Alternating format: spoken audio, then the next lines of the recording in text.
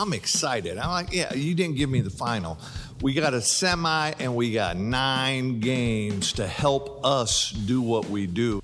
Well, you heard it from Arlington Mayor Jim Ross. Despite reports over the last 2 weeks that the final match of the 2026 Men's World Cup would be held at AT&T Stadium in Arlington, FIFA announced Sunday that the champion would instead be crowned at MetLife Stadium in East Rutherford, New Jersey, home to the NFL's New York Giants and New York Jets.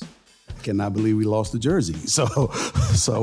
But it happened. The city, the state, the region itself has done a lot of things to position ourselves for a global event like this. When Emmitt Smith puts it that way, it's a little tougher to swallow.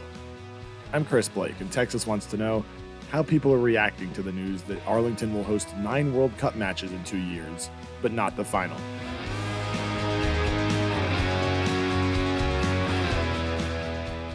We've covered that AT&T Stadium won't host the final, but it will host one of the 2 semifinals and 9 matches total, the most of any of the tournament's 16 host cities.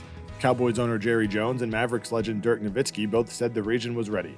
We'll assure you that we will take each one of these games and we'll use every ounce of anything the Cowboys are about, anything North Texas is about, everything Texas is about. I'm more excited than I am disappointed to have 9 games and to host so many people from all over the world. So I think Dallas is ready for it, and it's going to be a great World Cup.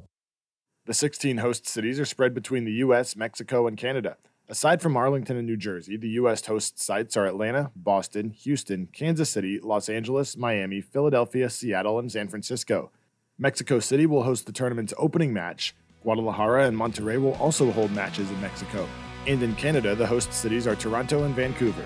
I spoke with Gavin Dawson, one of the hosts of the G-Bag Nation on KRLD's sister station, 105.3 The Fan, about his reaction to the news and what it will mean for North Texas.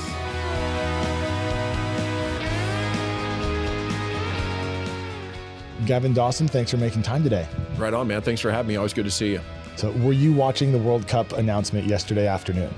No, I was actually getting updates on my phone from a friend because I was coaching. I was coaching at that time. So as I got out of the car and started the session, we were within minutes of the most important announcement. So, but had a place to be. So I was checking on my phones and giving updates to the dads and the players.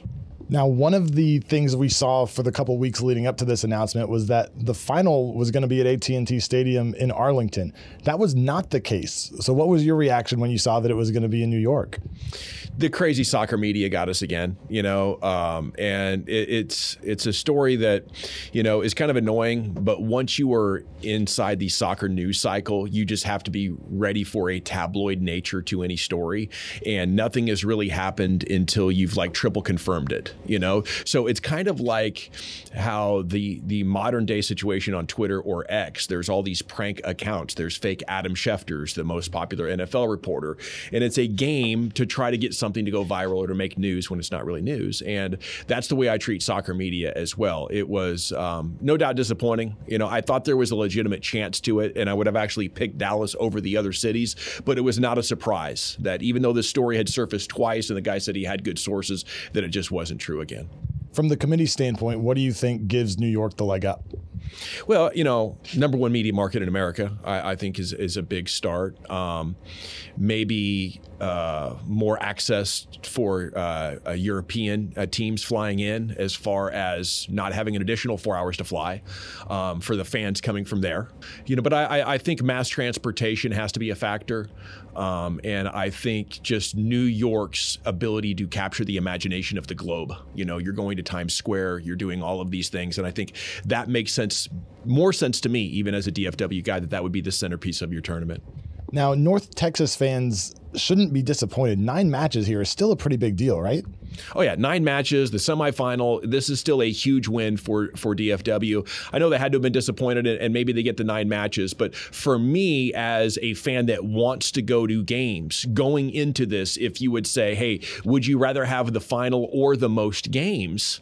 I'm leaning most games because I want opportunities to get tickets at a decent price. I want lots of different variety of teams and players to go see. And I think this is fantastic. And we will still get to see one of the teams that will appear in the final. So is that where we can catch you all of June 2026? Well, I don't know all of June 2026. I think I might have to hit the West Coast for a USA game, either Seattle or Los Angeles, where all three of their group games are going to be. But yes, I'm hoping to drive as much of the show towards that, so we can, experience that from a professional perspective as well. But whatever I have to do as a fan as well, we'll see what the budget and the credit cards can handle. If you're not a soccer fan in DFW, can you kind of put this into perspective scale-wise? What can people expect a couple years from now? Well, I think the final would have been, what do they say, 10 Super Bowls? What did Jerry Jones say, 8 Super Bowls, something like that? I think the closest thing that it would impact is how we remember the commerce around the Super Bowl that was here in 2010, 2011, combined with the traffic around Fair Park. And maybe on game day, traffic around Fair Park when Texas and OU are playing. I think that's what it's going to be. I think for the hospitality industry, this is a windfall unlike anything we've seen in Dallas-Fort Worth. That has to be very exciting for those small business operators around town and the corporations as well. Hotels, the airfare, the restaurants. It is going to be, I believe, it is going to be the greatest soccer party we've ever had in Dallas-Fort Worth, with all of the internationals being here, all of the watch parties, the international flavors and everything. It's going to be, I think, the greatest soccer month of our lives. Maybe the biggest soccer month in the country's history. Absolutely, because in '94, I was an adult by then, and I spent my whole life playing soccer. It was exciting to have it, but the MLS was just an idea still then, and it was coming. But now the MLS has set up shop, and all of these different international leagues have set up shop in our cable and satellite providers. Everybody knows the sport. It is very comfortable as one of the top 5 American sports now, instead of a reach. Instead of something that we were hoping one day would become popular. It's now popular. We have 5 world-class players. We have more good players than ever before. There's just so many reasons to be excited about, culturally where we are and how good the team is. All right, Gavin, thanks. I wish you luck in taking your show on the road to the West Coast in 2 years. Thanks. We're going to give it a go.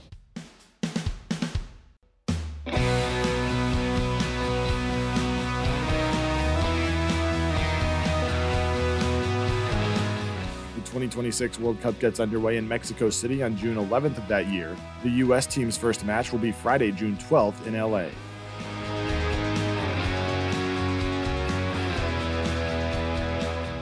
I'm Chris Blake at News Radio 1080 KRLD in Dallas-Fort Worth.